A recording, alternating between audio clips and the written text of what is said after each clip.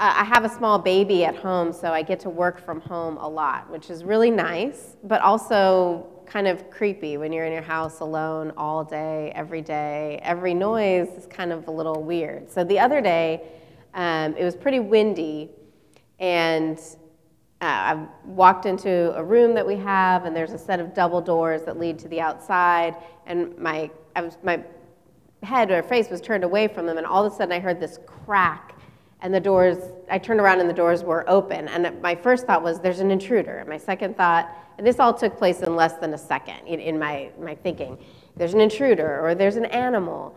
Or when I turned around and saw no one there, I thought, there's a ghost, right? I mean, it was just so deliberate that the doors opened, but it was actually just the wind. I'm 99% sure. Well, something similar happens in the gospel today. And of course, I realized, of course, it's not a ghost, it's the wind. The disciples in our gospel today have to realize it's not a ghost, it's Jesus.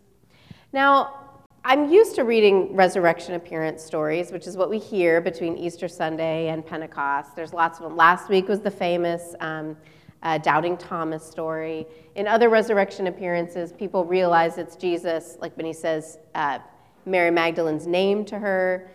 He says Mary, and she realizes it's him. With Thomas and the rest of the 12, he shows the wounds in his body.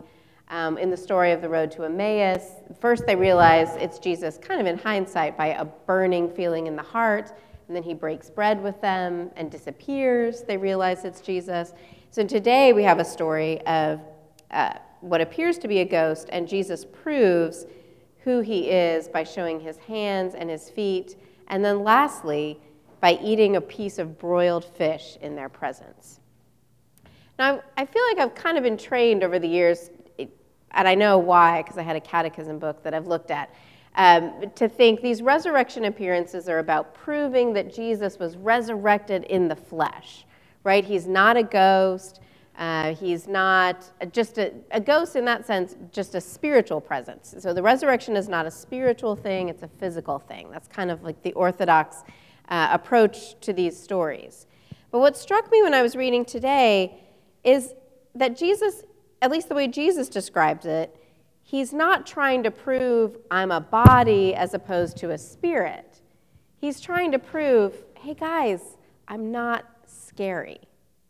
So ghosts are scary. At least I don't watch horror movies very often, but I think that ghosts are supposed to be scary most of the time. And that's exactly how the disciples react when they see Jesus. As the Gospel of Luke tells us, when Jesus comes and says, peace be with you, right? He's trying to say, I'm not mad, I'm not scary, I'm not here for revenge, peace be with you.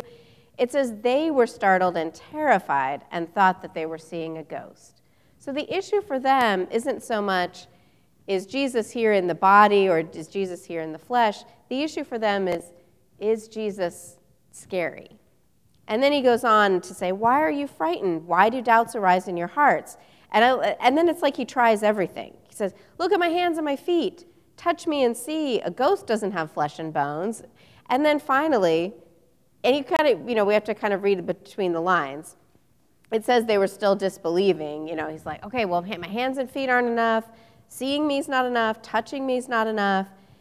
And then he kind of improvises and says, hey, do you have anything to eat? As if to prove, again, not to prove, oh, I'm here and my digestive system is up and running again. Wow. He's here to say, let's eat together. Do you have anything to eat? And for them, it's not just a sign of physical presence. It's, again, a sign that he comes in peace.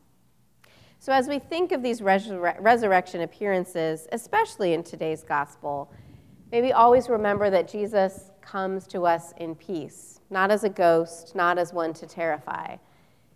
A long time ago, people expected the Son to come to them as a judge or a new king, and instead he came as a baby.